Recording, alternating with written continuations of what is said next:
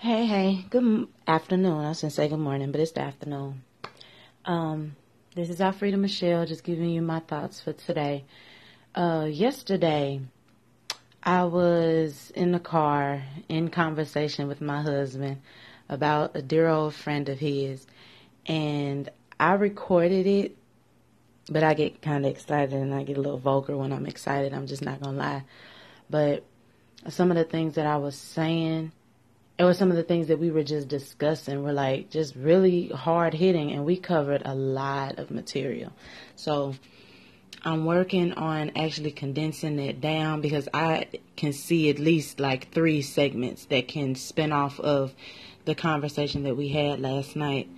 And one of the things though that really stood out to me that we were discussing is some people that we know, and they don't want to do certain things, like they don't really listen to certain type of music and stuff because they just feel, it's not of God. I'm not going to participate in that and stuff. And I was just talking to Arsenio, like sometimes as followers of Christ and believers, sometimes we just need to ease up and just relax and chill out, because you can try your hardest to do everything today that you feel that you need to do for the Lord.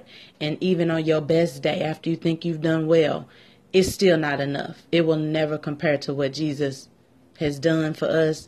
It'll never compare to no matter how good of a person or a human you think you are, Jesus did his humanity 1,000,000,000 times better. And I was using the example of when Jesus was tempted in the wilderness with Satan. Jesus and Satan going toe to toe for 40 days and 40 nights. And Jesus didn't sin not one time.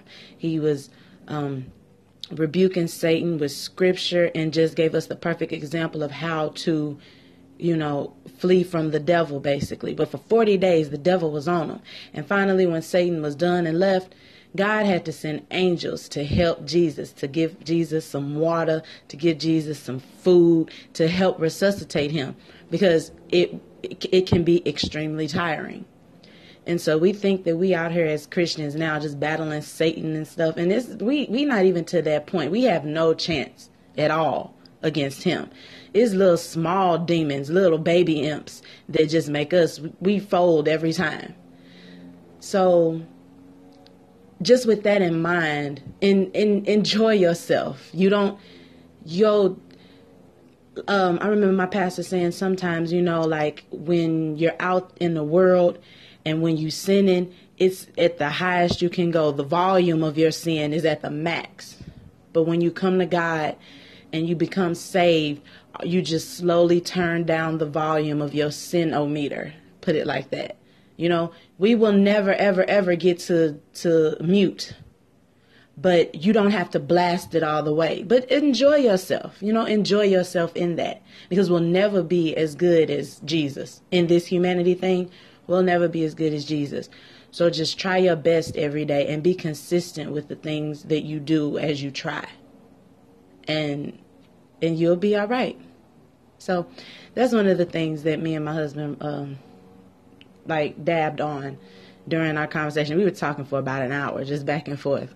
But that's just one of the things that I wanted to share with y'all. Y'all have a good rest of the day, and thank you for listening.